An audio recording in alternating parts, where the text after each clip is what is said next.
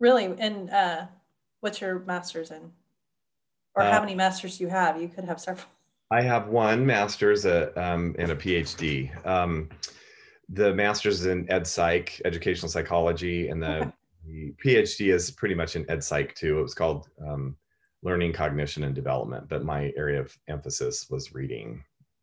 Oh, nice. So, Very nice. you can't really go to a university and get a master's in reading without getting whole language.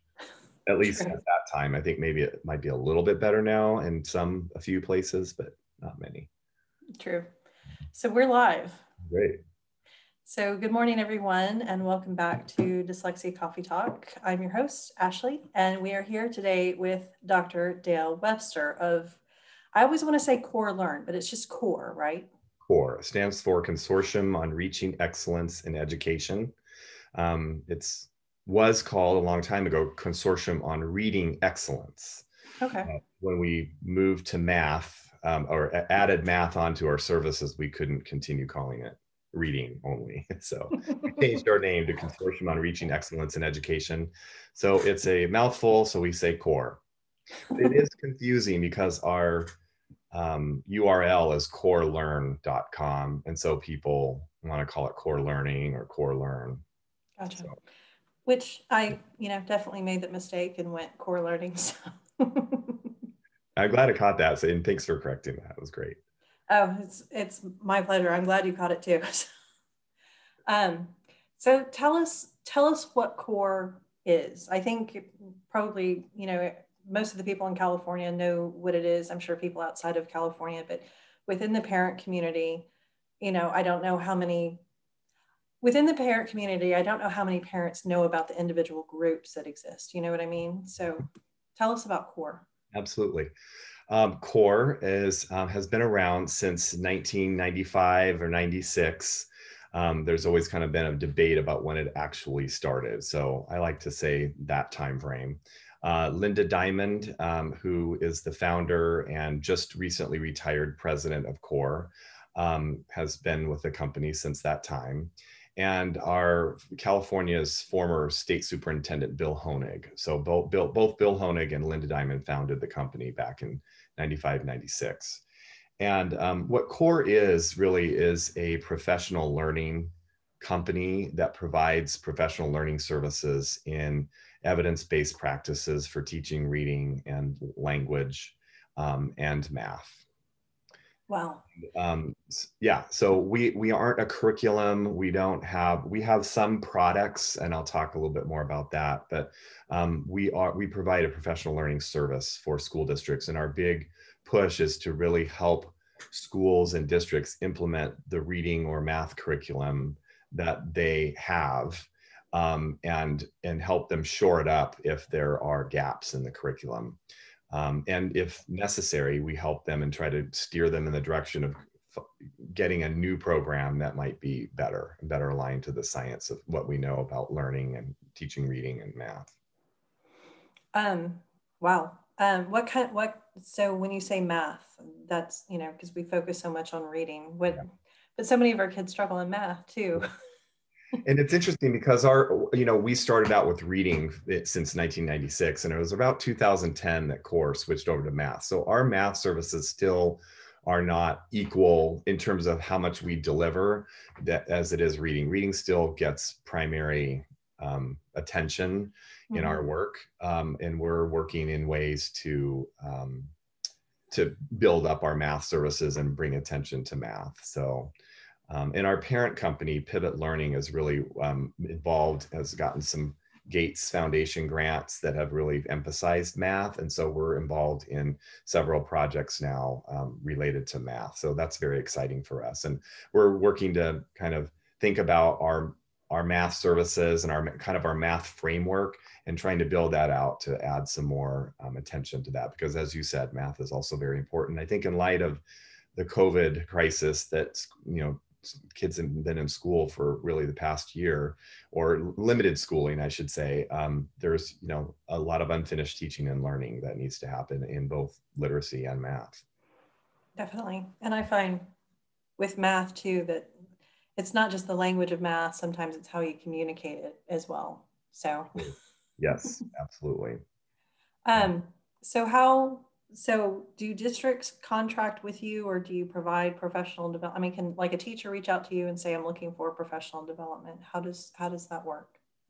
Yeah, so we use historically and still we provide mainly our services are to schools and to districts.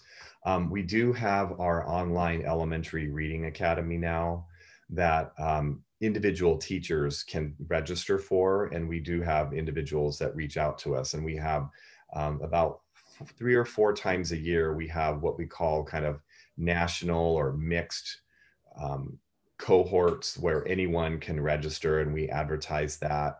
So individuals can do that, or small groups, but we do a lot of work with school districts that want a group of their teachers, large numbers, or maybe just a cohort of 15 to 30 might join in on the um, online elementary reading academy. And we have actually probably I'd say about maybe 7 to 9 courses running right now Oh, simultaneously. wow. We have different, they're asynchronous courses. I mean, you can do it kind of on your own time, Mhm. um, but it's facilitated. So we have 7 different sessions that focus on the different components of reading and also reading assessment. And each one of those sessions lasts a week or two. And so you have that, the participants have the flexibility to kind of work on their own time within that week or two that session is running. But then the consultant will send an email out saying, we're starting our new session. You should have finished up all the requirements for the previous session. We're going to move on to vocabulary now. And so there's a little bit of direction, if you will, and timeline. But within that timeline, you have flexibility, if that makes sense. No, it does totally. So I'm thinking of, how you're working with districts, those districts that are trying to make that switch from balanced literacy over to evidence-based practices based on science.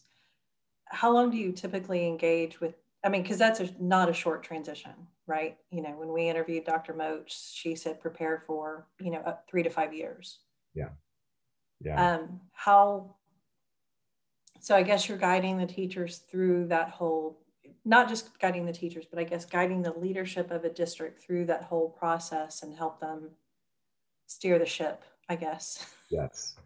Yeah, it's a very complex process, and we have different levels of that happening in various districts across the country. As I stated, I think, or you stated, that we're a California-based company, but we have national recognition. We work all over the country and have since the late 90s, really moving outside of California. So have a lot of national recognition. Our teaching reading source book, which is kind of what many people refer to as the Bible of teaching reading. It's a big purple book. I'm not sure if you've seen it, but it's has a lot of great information about the research, but also gives practical application. There's model lessons at the end of each chapter.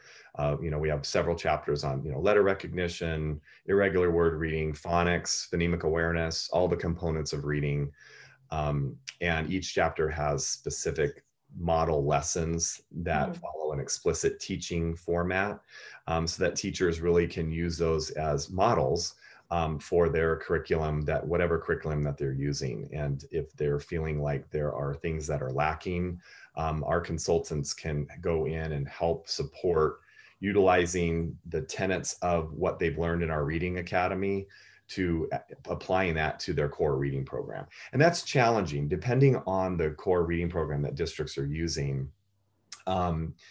It varies in the level of which they can make that general transfer or application from what they have in their curriculum and what that's telling them to do, to kind of making that leap to more effective teaching and explicit instruction.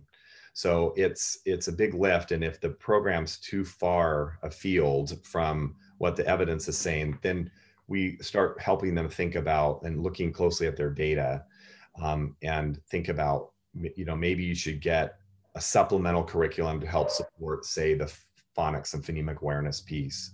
Or maybe if many districts are, we're talking to districts now, and they're saying, we're looking at adopting a new curriculum now. We're actually exploring new programs now. So we can help them with that process as well. So it kind of varies on where they are in the continuum.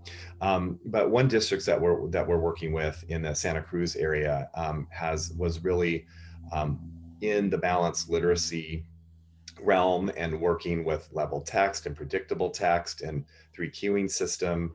And they had a program that they really weren't using called SIPS. That's a program, a foundational skills program that's authored by John Scheffelbein, who recently passed away. He was a professor at Sacramento State, and it's published by the Collaborative Classroom. And we core partners with the Collaborative Classroom to provide professional development and support for SIPS in California.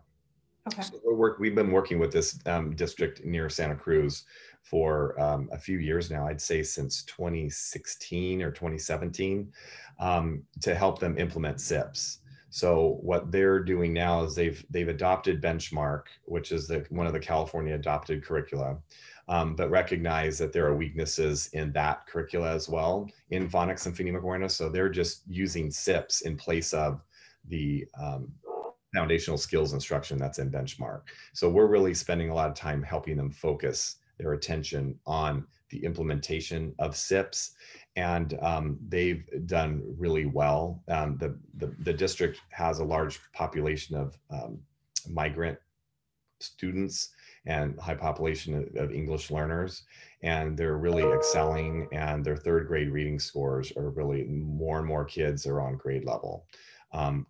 Yeah, and so it's very exciting to see that growth and that in continual improvement every year.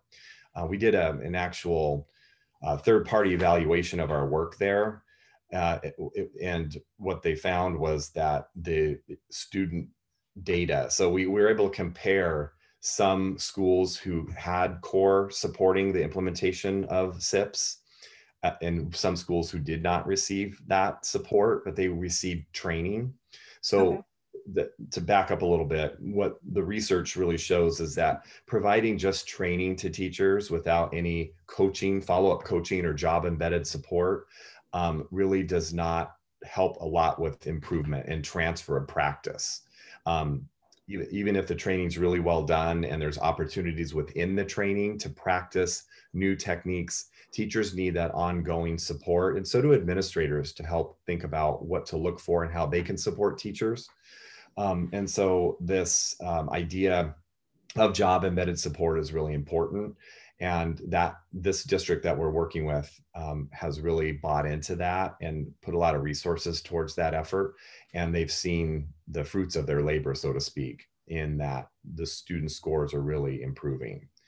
And that's really exciting for us. And so to go back to what I was saying about the third-party evaluation, they found that for the schools that got the support, the job embedded coaching from CORE, their students did statistically significantly better, as opposed to the schools who didn't get the support. So we were able to really kind of link our professional development services to student achievement. And that's a hard thing to do. I'd actually heard that at the IDA National Conference. You know, there was a lecture specifically on, you know, the teacher training, you know, the implementation, the coaching, the teacher training versus the ongoing professional development. So I agree that's key to helping turn a district from the balanced literacy direction to the science of reading direction. But of course you would know far better than I would. Well, it makes a lot of sense too. I mean, it's just investment in human capital, human resources, and their learning, you know, and we've historically seen that when districts commit to a long-term professional learning for their teachers, and build in that internal capacity, so that we as CORE aren't there for, you know, decades, that you want to build that internal capacity and have literacy and math coaches building their knowledge and providing support to them so that they can take over the reins, so to speak, and continue providing that support alongside with administrators as well. It takes really teachers, coaches, administrators all working together to improve instruction for kids and improve performance for kids. By the way, we've had a comment from a teacher saying your reading Bible is awesome with multiple exclamation marks Oh, after it. great. Yeah, thank you for that. We get a lot of that feedback across the country. And one parent has asked if y'all are doing any work in Indiana. Is that a state that y'all have gone into? We actually haven't done a ton of work in Indiana, unfortunately, but we recently, I would say about a year ago, I'd have to go back and check our records, but worked with South Bend implementing SIPs. And we did some initial training and a little bit of follow-up support, but it hasn't gone to a long-term project. So, and that happens a lot with districts. It just, especially with COVID, we've gotten interrupted in a lot of our services where districts really had to kind of turn their attention away from, you know, the plans that they had for professional development, and then think about, you know, like, how do we address this COVID issue, which has been a huge challenge for everybody. And it's nice to see that we're starting to kind of come out of that, and kids are starting to come back into school in person, and that's a whole new shift for everybody as well. True. So at least a question has come in, and at least us at the Dyslexia Initiative, we don't recommend or, you know, put our backing behind any one curriculum because we're parent advocates. Right. You know, we're not scientists, but a question did come in asking, is SIPS a program that CORE recommends? Or, I mean, obviously you're working with it, but, and you said too, that sometimes you try to help steer districts to, you know, additional curriculums or other curriculums, et cetera. What are those curriculums and how does SIPS fall into that? Yeah, we support a lot of different programs, and we try to remain program agnostic, if you will, but certainly understanding that some have more strengths than weaknesses, and some have more weaknesses than strengths. SIPS really is one that we've felt really committed to over the past, I'd say 6 years since we've been in the partnership with them, because it really does address the foundational skills in a very systematic, explicit manner, in cumulative manner, which is really the focus for structured literacy.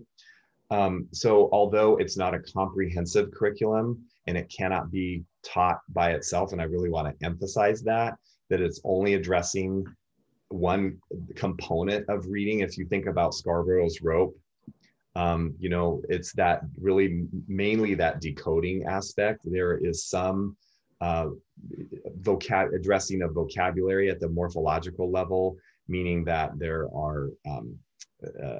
there's attention to developing students' knowledge of meanings of prefixes and suffixes and root words. But that's at the more advanced level of SIPs. So again, I'll just emphasize that it's one part of the curriculum on really addressing the decoding aspect and foundational skills aspect of reading, and vocabulary and comprehension really need to be supplemented, or you have to use other curriculum alongside of that, alongside of SIPs. But the beauty of SIPs really is that there's a placement assessment. And so students then enter in at different entry points along the continuum of learning. So there's 3 levels of SIPs. There's beginning, there's extension, and challenge. And so it's not grade level curriculum, but, you know, beginning is generally associated with kindergarten and maybe the beginning of first grade. And then the extension is really akin to first grade standards, of what kids are expected to be able to do, and a little bit into second grade. And then challenge is really second grade on up, really dealing with multisyllabic words and the units of meaning, like morphology. So I think that's really the power of SIPs, is that's very efficient instruction. And so usually the lessons are about 30 minutes per day. And it's used as an intervention. So it can be a tier 1 supplement if the teachers are experiencing, like the one district I described, they're using Benchmark Advance, the California adopted curriculum, which has all the components of reading, but they recognize there are weaknesses in that. And so they're using SIPs in place of that as part of their tier 1. But many schools use SIPs as part of a tier 2 or even a tier 3 curriculum. And unfortunately, it doesn't have a research base of implementation. It has the research-based components. And we can say that when we see effective instruction with that curriculum, that kids really can excel, even kids who have dyslexia. It doesn't have, it's not a program that has evidence that it works. And that's unfortunate because it is, we know that it works. It just needs studies to back it up. And that the company's working on that to try to get that to happen. It's a difficult proposition to have programs researched as a program that, you know, gets studied and then implemented and have multiple studies. It's challenging to do. So there's not a lot out there. Definitely. So, you know, you've got a lot of parent advocates like me across the country, right? That, you know, I'm here because I have a dyslexic child who's struggling within the educational system. Right. You know, and many of us sit within balanced literacy districts. From your perspective, how could somebody like me help, you know, other than like testifying at the school board, right?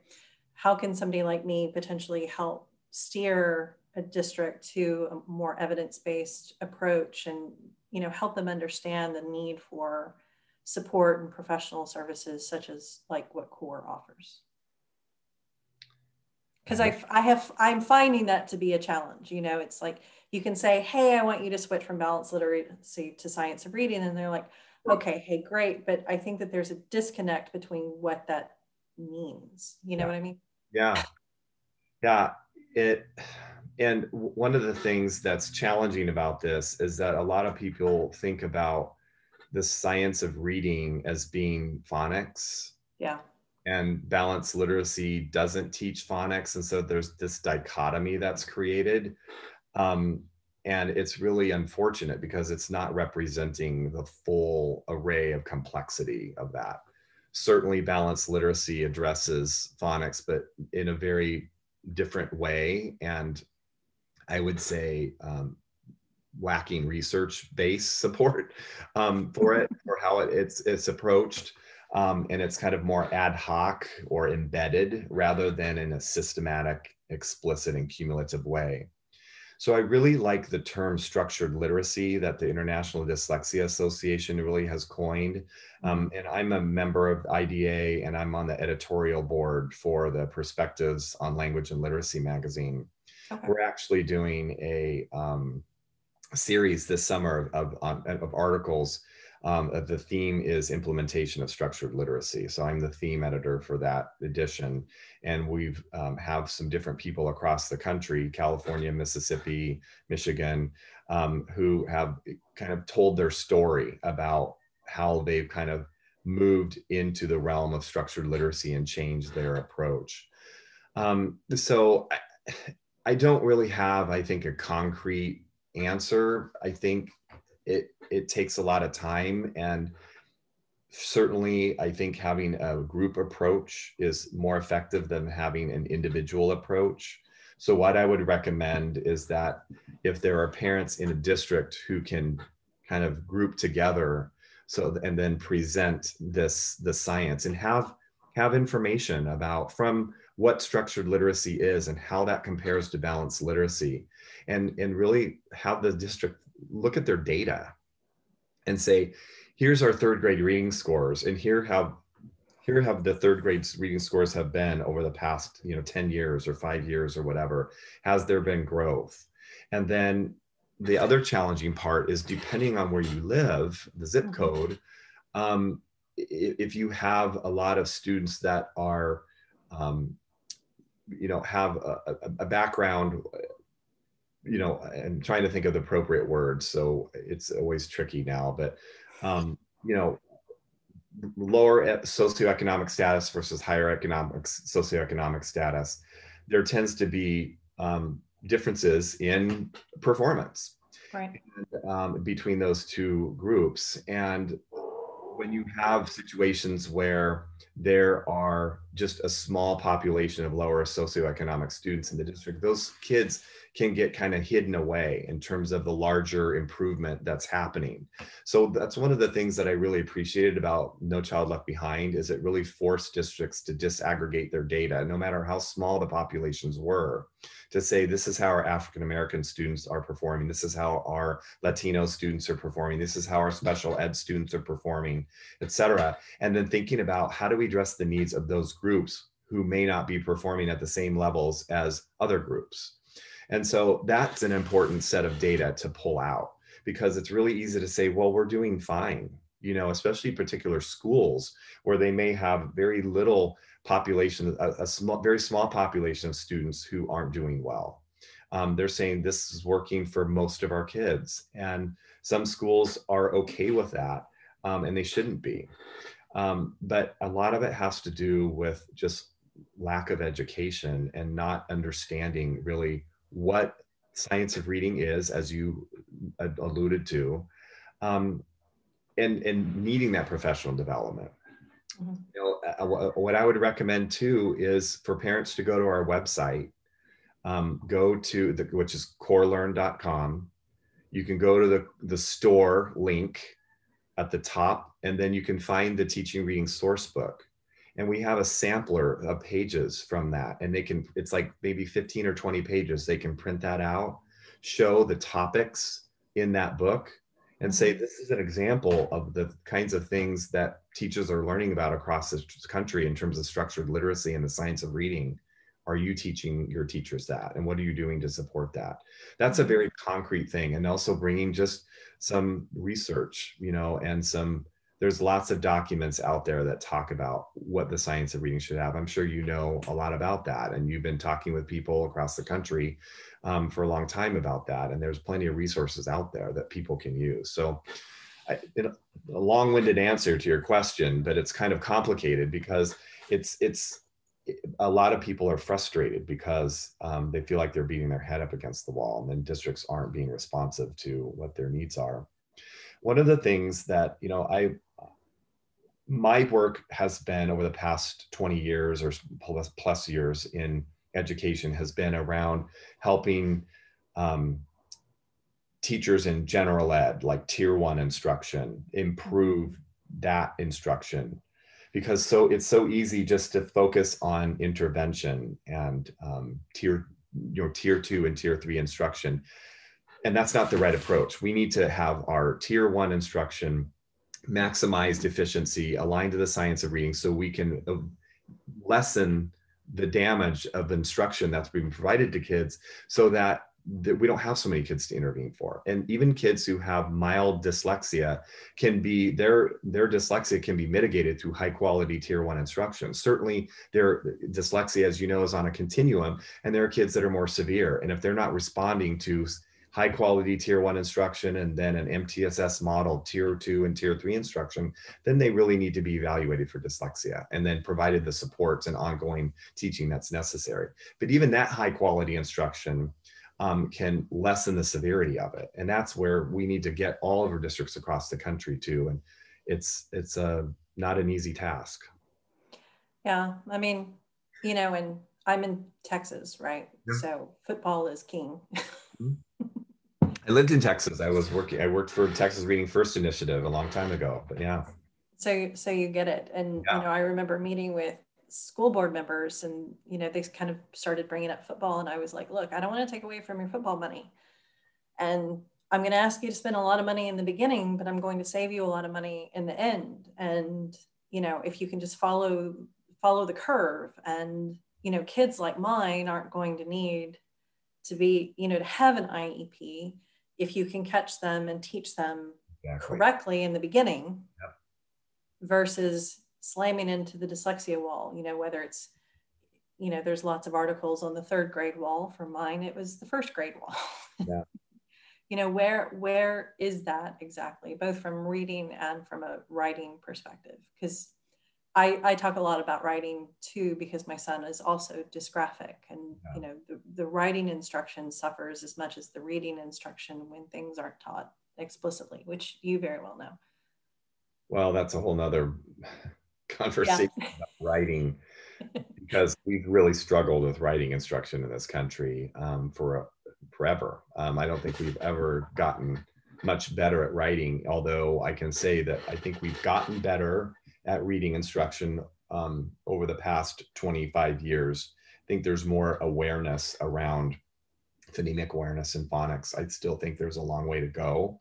Our university teacher preparation programs are lacking in many ways around the teaching the science of reading, but they're also hampered by the lack of time that they have training a professional body of knowledge. There's not a lot of time. You know, it's not like doctors in medical school and lawyers going to law school. Teachers, if they're going through a traditional program at a university, it might be a year, you know, or two at the most, that they are able to learn teaching methods and then practice their teaching and learning how to teach. Mm-hmm. So yeah, I don't, to answer your question about writing, that to me, I don't even, it's a whole nother conversation, and my expertise is more around reading instruction over writing instruction. But right. Well, and I'm not trying to paint you into a corner. Yeah. But going back to this is that when you're teaching reading, when you're teaching decoding skills, there's a companion encoding process. And when you're teaching a systematic explicit phonics lesson, there's a sequence of instruction that occurs that starts with phonemic awareness development, then teaches kids the letter sound correspondence, then practice blending words with that new letter sound correspondence, and then having an opportunity to spell words with that newly learned letter sound correspondence. So when you have, and then practicing reading and decodable text with that new letter sound correspondence and all the previous sound spelling correspondences that were learned before. There's a whole sequence to the instruction. So if teachers understand that sequence, they can then connect the phonics and the encoding, the writing part together to help kids learn to write and spell words correctly. So I would say that is, I think, a major component that I'm not sure as many people realize, that decoding encoding connection. I definitely agree. And I apologize if you keep hearing my dog. She is not kenneled and is going crazy about absolutely everything, because that's what she does. No worries. I've experienced it too. I've got my dog sitting right here on the couch. He's pretty mellow, sleeping by my side every day when I work. You know, I would say this too, that this conversation that we're having now, and I think it's been a really good one over the past few years, and I think it's been catapulted by the dyslexia lobby. You know, decoding dyslexia has been a wonderful catapult for the science of reading across the country, as well as Emily Hanford's podcast series on reading. And I think also we have social media now, and like this is a perfect forum for people to learn more about this and have a national conversation. When I was involved at the beginning, when I first learned about, just to give it a little bit of my history, I started teaching in 1993. I went to San Diego State University and went through what I was told was a very, high quality teacher education program, but learned very little about how to teach reading. So I went into my elementary teaching experience knowing that I didn't know how to teach reading. So I didn't want to teach first grade because I knew I didn't have any clue. So I was teaching upper elementary. Then I taught for a couple of years, and then took a break from that for a couple of years, and had the good fortune of working in a fellowship through the state legislature. This was in 1996, right when California was moving from a whole language philosophy, our framework, that Bill Honig, who founded CORE, had really helped to frame and build a network of whole language instruction. Then they wrote a reading program advisory in 1996 to be a complement to the whole language framework, to really say there's a whole scientific evidence base for learning to read that involves this thing called phonemic awareness. and systematic explicit phonics and reading text that's connected to the phonics instruction that they're learning. And this was in 1996. So we've had this conversation before. And then there was, the California Reading Initiative. Texas had its own reading initiative in the late 90s, and there was a huge amount of investment in training teachers in the Texas Reading Academies, the Governor's Reading Institutes in California. And then there was $1 billion appropriated to instructional materials in 1999 to align to the new standards. And that really helped us formulate a system in California, at least, where we had the knowledge around teaching reading, but then we had materials that were better aligned, not fully aligned, but better aligned to the science of teaching reading. So, and then we went through reading first, and that was in the first few years of the early 2000s, and then it kind of died away due to political reasons and funding and et cetera. And then Common Core came along, and everyone was like, yay, we can go back to teaching the way we used to. And then we saw the scores dropping. And then about 2015, 2016, we saw, at Core anyway, a resurgence in people coming back to us saying, we need training in reading because our scores are dropping. And then Decoding Dyslexia, all the dyslexia legislation started kind of spreading like wildfire across the country. Then in 2017, Emily Hanford's podcast started. So it's nice to see that we're having this conversation again. And I'm hoping that it'll stick because of venues like this that we didn't have 20 years ago. I can't hear you. Because my dogs were barking, yeah. I muted myself. And I texted my son to go kennel them. Sorry. And that's a lot of the reason why we sort of founded the Dyslexia Initiative was, there's so much dialogue and there's so many different things, but we wanted to create, help steer the conversation for parents because, parents like me, we're in the trenches, we're trying to work for change and advocate for change. And, it's kind of daunting. It's kind of a scary thing to do. Yeah. At the end of the day. Yeah. And that's why I think I really encourage groups of people to work together, because not only do you have your own child that you're concerned about, and you have to advocate for your child or a group of children, you also want to think about why is it that if you're looking at the data for the district, why is it that so many kids are underperforming in reading? And then you have to think about how do you advocate at a larger level to improve reading instruction across the board. Mm-hmm. And it is a daunting task. And I don't have, other than what I told you about just working in groups, getting research articles, and making connections to people, understanding where they are in education. And it's not like people are doing this necessarily, at least the teachers are not doing this on purpose. Like right. They're willingly withholding information from their kids. They're being told by their district, and being trained by their district in approaches, and are provided with or not provided with instructional materials that align to the science of reading. And that's where, even trying to advocate, get some teacher alignment to those parent groups to help with the conversation, I think can be helpful. I think that the big thing is just, you can't be adversarial in the process. You really need to, and it takes a long time, and people are impatient and frustrated. Your child is in kindergarten or first grade or second grade and struggling, and there's no time. There's a sense of urgency. Like, we got to do this now.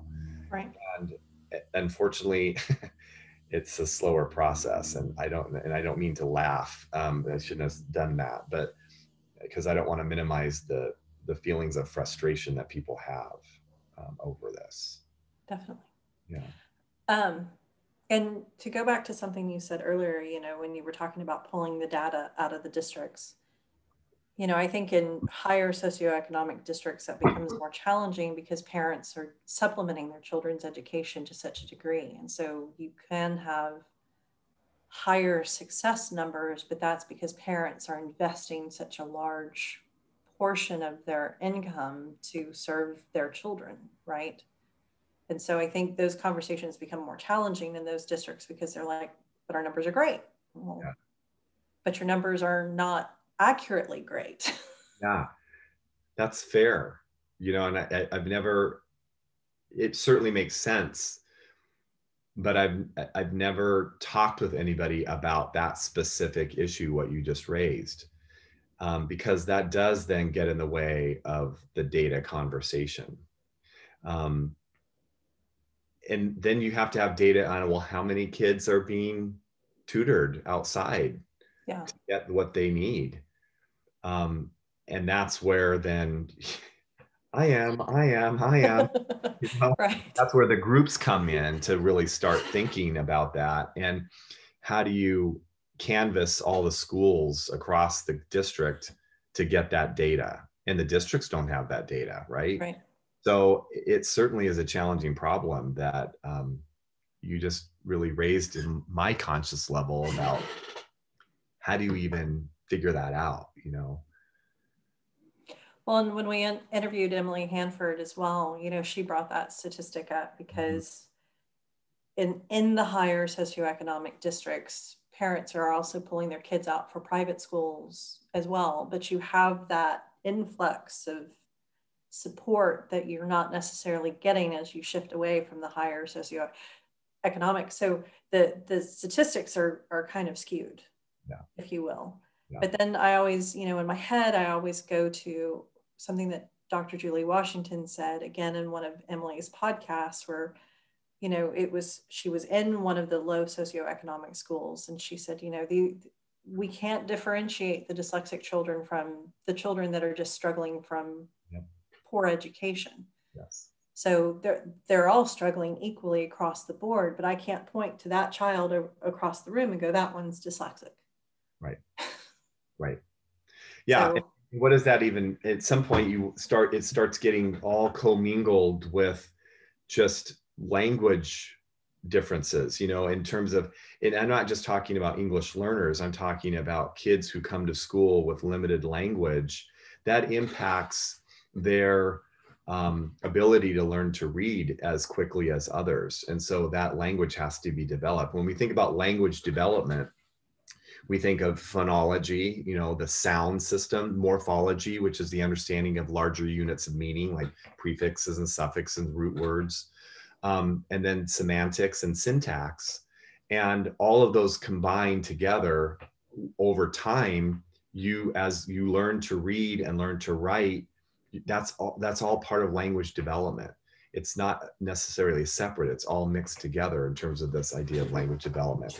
And when you're teaching phonics and phonemic awareness and advanced phonics skills, you're developing the phonology and morphology aspect of language. And so a lot of people who are advocating in California for English learners, there's a very large English learner lobby in California, and they have been not accepting necessarily of efforts to improve reading instruction in California for a long time, because there's seen as an overemphasis on phonics to the detriment of their language development, because certainly English learners need additional language development beyond just high quality reading instruction that will also develop language. They need targeted approaches to learning English and connecting to their existing language. So I just think that that this whole idea of language development is something that has to be part of, and Louisa Moats really emphasizes that in her talks, that we're developing language alongside of teaching reading. And that's that Scarborough's rope, going back to the language comprehension side. So that's an important feature to remember. And again, going back to what I said earlier, is that when we focus the conversation around the one strand or one component of the decoding strand, then the larger conversation gets lost. And so I think it's important also when communicating that it's not just only around phonics and phonemic awareness, but structured literacy and making sure that all the components of reading are and language are addressed. That could be advocacy work. I remember when the review of the Teachers College Reading and Writing Workshop came out. Is that a year ago now? That was January of last year, over a year, yeah. Because I remember I was traveling. Yeah, it was around January of 2020. Yeah, that's what I thought. Yeah, because Emily released one of her, an interview around that specifically, and I can't remember who it was. I want to say it was Timothy Odegaard, but I think that I'm wrong in that association. But that whoever it was said, we've got to get away from the concept that science of reading is just phonics, because it's absolutely not true. It's a marketing mechanism that has managed to sell itself quite well, but it's absolutely not true. Can we just all agree on that and move on? Yeah. Well, and here's a prime example of that, how it's unfolded in California. I'll use it as an example. There is legislation to have a dyslexia screener. And this is pretty revolutionary for California because we've never had anything pass.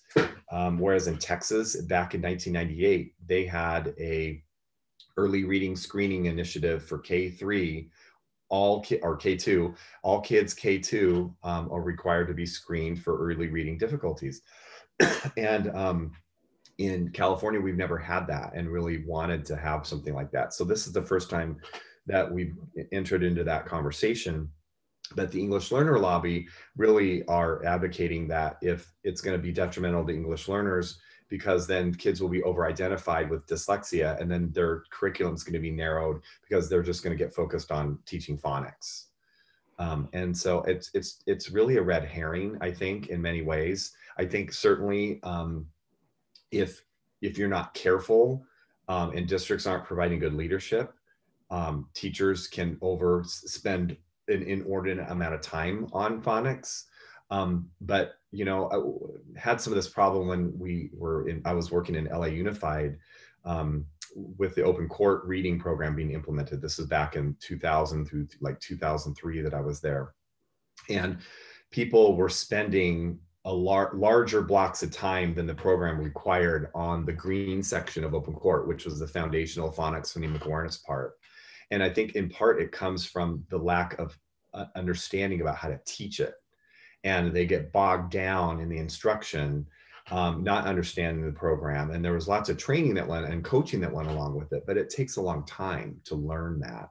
And so then people see what's happening in practice and then in the implementation of something, and they're saying they're spending too much time on phonics. See, this is not good. The kids aren't learning to comprehend, and they're just going to be word callers.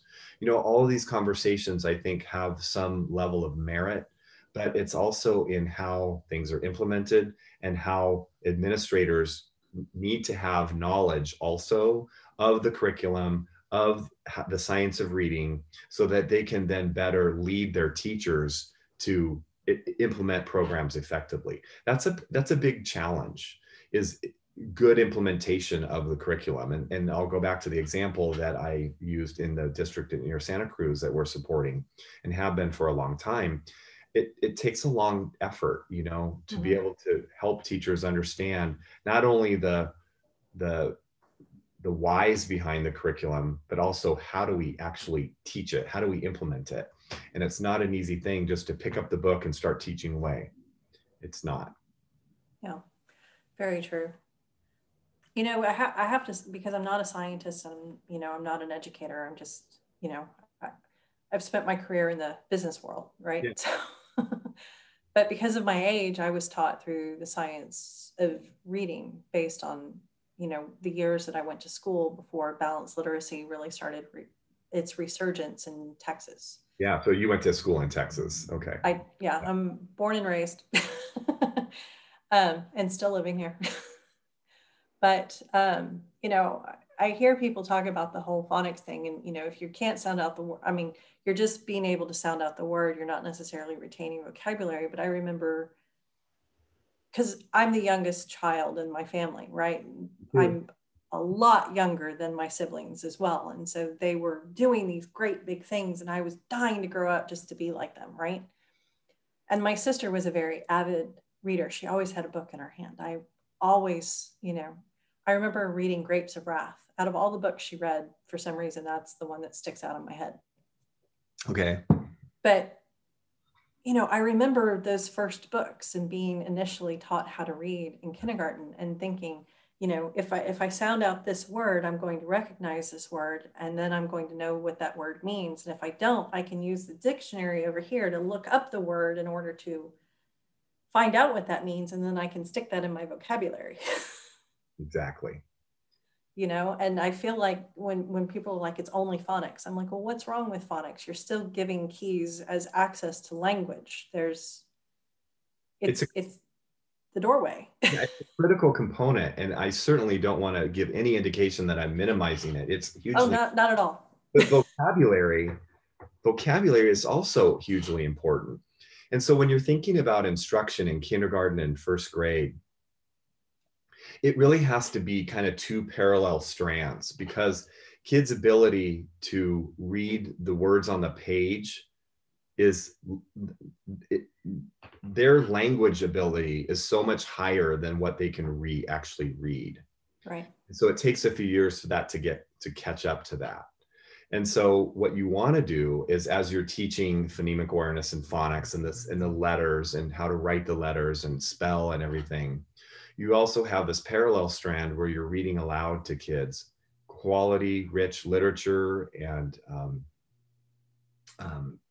text, the informational text, to help kids build their knowledge, and, teaching social studies and science topics within reading instruction is something that a lot of publishers, I think, do pretty well in their curricula. Some do better than others, but I think that's pretty much, when you look at the writing, what kids are reading in their anthologies, there is a nice mix of content.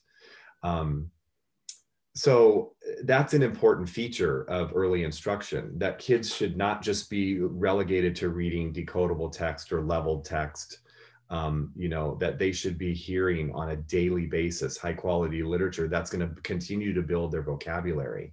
And for kids who come with limited vocabularies, then you need to do even more with that and do specific teaching of words and word learning strategies. There's a whole science to teaching vocabulary, aside from teaching phonics. So it's a super complex task. Louisa Moats' article, teaching reading as rocket science, is certainly true. Yeah. However, when teachers have training and support and high quality materials, the training that helps them understand how kids learn to read and how to teach phonics and phonemic awareness and vocabulary, and they have the materials that are aligned with that knowledge base that they're learning, they get it, they can do it. But if they're not provided with the knowledge or the materials, then they're struggling, and it's not fair. And we know too much about what to do to continue this and to do things like balanced literacy. You go back to that units of study. It's not just that they lack phonics. I'm sure you read the report. There's it's lacking in systematic vocabulary development and building knowledge. I mean, it's all of the components of Scarborough's rope that the units of study doesn't adequately address. Maybe some parts they do better than others, but overall it doesn't. And there is a huge alignment in this country to those units of study. And, they're trying to scramble to kind of improve those and everything. And it's like, there's stuff out there now that people can use. They should be using. And a lot of districts are, but there's still a long way to go. Definitely. Yeah. So I want to switch gears, because we've been talking for a while, and I don't want to keep you forever, because I'm sure you have plans for your day. But one of the things you and I talked about when we were exchanging emails was all of the content that you have on your website and the different videos, et cetera. And, I find that a lot within the parent community, they're seeking the information that they can, just take in and absorb, whether it's videos, it's books, it's. Yeah. So Absolutely. But you know, if am I able to share my screen? Uh, Um, or is it something that's not, because it's Facebook, it's not, I think, did I just allow it? I don't know. Let me try it. Let me go here. If not, I can make you the host and you can share. Okay, give me a second here. I'm trying to get myself set up here. I'm gonna see if I can share my screen. I think I can. Can Yeah, you I figured it out. I see? had to make Pete Wright the host last week because I couldn't figure out. It went up to a whiteboard though, so I'm not sure why the white. Okay, can you see my screen? No. Oh, You know what I can do though? I can make you the host. okay, making Just the when we're done, you'll be the one to end the Zoom. okay. Let's see if that But works. let me. Yeah, I'm glad you brought that up because I started going on my tangents of different things, and we do have a wealth of resources that parents and teachers can use. Am I the host now? You are. Okay, so give me a second here to get myself set up again. So I'm not.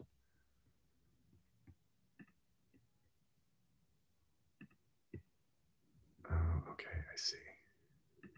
I think I could have done it. I was on the wrong thing when I shared. So I shared the whiteboard. So that's why the whiteboard. Can you see it now? Yes. Good. Okay. So this is our website. And if you, along the screen band, here's information about our online reading course, and it gives kind of, how much it costs and everything. People can find out more about it. And we have different um, courses, like I said, the mixed courses. So June 3rd and September 16th are the ones that anyone can register for. And parents, if they wanted to, could as well. We haven't had very many parents do that, but it's certainly, I think the course and the book that we have are user friendly in that regard. Okay. But go to the resources tab. It's kind of near the right side. Click on that, and you scroll down just a little bit. You see all these buttons. Mm-hmm. As I wrote a white paper on dyslexia. We have other white papers that we've written. And this is really the one key thing I want to show everybody is the webinars. We've got some wonderful webinars. They're 1-hour webinars. We've got big names that have done. Julie Washington has done a webinar for us. Louisa Moats has done a couple different webinars for us. David Kilpatrick has done some. These are great names in reading. And so what I would recommend is people just clicking on this webinars tab, just scrolling down and seeing all the different options they have, and they can go to town watching 1-hour webinars. And you can see we've got 5 or more pages of these links to the different webinars. But going back to the resources tab, we've got videos of instruction that people can use. We've got our newsletters and blogs. Our academic quarterly is written 3 times a year, and I've done several specific editions on dyslexia. One that I think is really important was kind of helping differentiate between screening for dyslexia or early reading difficulties and evaluating for dyslexia. I think that's a challenge for many people, that the idea of screening for dyslexia doesn't mean that the kid has dyslexia, but it means that they are exhibiting risk factors that may eventually, if something's not done, that it may lead to dyslexia. And so then you use that information from screening then to provide high quality tier 1, tier 2 intervention as needed. And then if they're not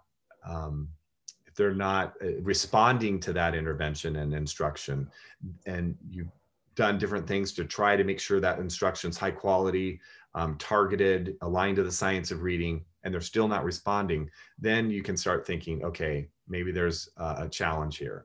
And what's challenging about that, I know I'm going off the topic here a little bit, but I want to say this, that many districts who don't have the understanding of what effective intervention looks like for kids who struggle with reading, they're giving them more balanced literacy intervention. Right. Leveled literacy intervention is one that's very popular. And so it's not meeting the needs of the kids.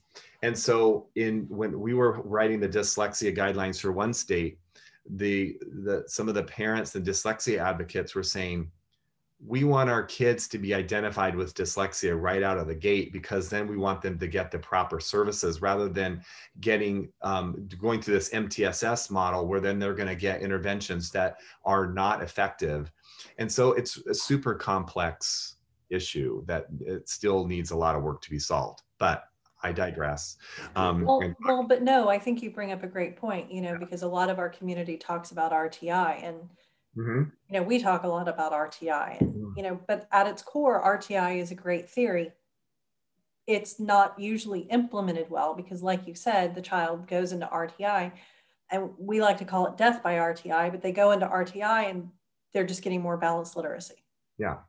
And that's really where we need to. I learned balanced literacy in 1993 when I started my first teaching stint. I was learning about the 3 cueing systems. And at that time, I had gotten whole language from San Diego State, where it's just read to your kids and here's some phonics games and go to town teaching. When I got that training, I was like, well, at least this is more organized. It's a more organized form of whole language, but I still don't feel like I can know how to teach reading.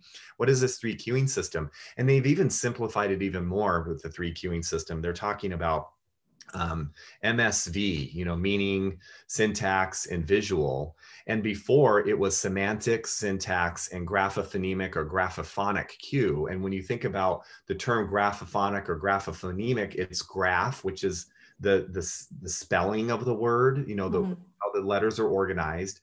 And then the phone is the sound. So sounds and spellings together, that's more accurate than just visual. Now they're calling it visual, meaning relegating reading to just a visual thing. And reading is not a visual act. It's an auditory, it's a language-based act. So I'm just, again, I digress, but newsletters, videos, the webinars, I would really recommend people coming to the website and checking out our webinars. They're amazing and fantastic. We just had a recent one on by Selenide Gonzalez, who worked with Linnea Airy, who is a renowned researcher in the whole issue around phonics and phonemic awareness and decoding. She did this wonderful webinar on connected phonation versus segmented phonation in terms of how to sound out words.